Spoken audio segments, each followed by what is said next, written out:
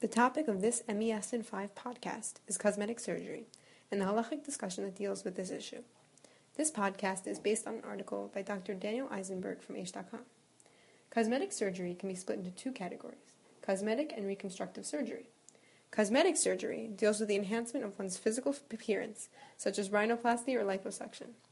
The other type of surgery intends to correct a defect, whether congenital or acquired, such as in a car accident. These two categories may overlap in many cases. This halachic discussion places great emphasis on a person's feelings and on his or her self-perception. The topic of cosmetic surgery was not found in the Jewish responsa until more recent years, specifically the mid-19th century. This is due to the nature of surgeries before the 19th century. Until this point, surgery was quite limited, as there was not an effective way to ameliorate the pain caused by or associated with a surgical procedure. There was also a high mortality and morbidity rate associated with surgeries, and as a result, these procedures carried great risks. This changed with the advent of a greater understanding of infectious agents and the means for antiseptic surgery. The utilization of the first anesthesia during surgery dealt with the issue of pain associated with the procedure. As a result, surgeries have become much more common from that point on.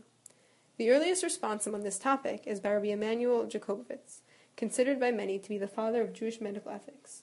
He had various concerns regarding cosmetic surgery and concludes that plastic surgery for the enhancements of one's physical features is considered a form of vanity and arrogance, particularly for men.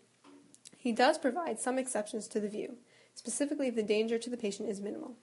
The surgery would have to be medically indicated, such as after an accident, or due to immense psychological distress or discomfort. It may also be permissible, according to Rabbi Jacobovitz, if it was to maintain or facilitate shalom bayit, as well as to allow a person to maintain his or her position in society and sustain a livelihood. There are various ethical concerns relating to cosmetic surgery. The Torah obligates a person to guard one's health, and one is limited in terms of the risks allowed for surgery. In addition to the obligation to guard one's own health, there is a specific prohibition against self-mutilation. This prohibition is determined from a pasuk in Dvarim, Perek Chafei, Pasuk Gimel. The pasuk warns a court not to punish a criminal much more than the lashes that he is legally mandated to receive. This interpretation of the verse is extended to an ordinary individual, who may not strike or injure his neighbor in any way. This prohibition is called chavala. A discussion on this topic is found in the Gemara in Masechet Bava Kama, in which the Gemara analyzes whether this mandate extends to oneself as well. May one be chovel ba'atzma?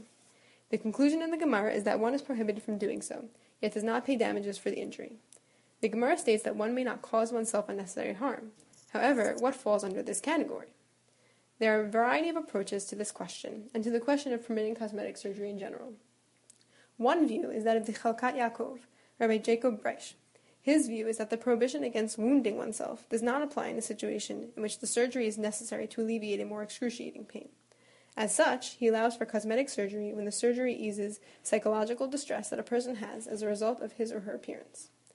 A similar perspective is proposed by Rav Moshe Feinstein. He considers the prohibition to take effect only when performed in a malicious or degrading manner. Provided that the surgery is in the best interest of the patient, Rav Moshe permits it.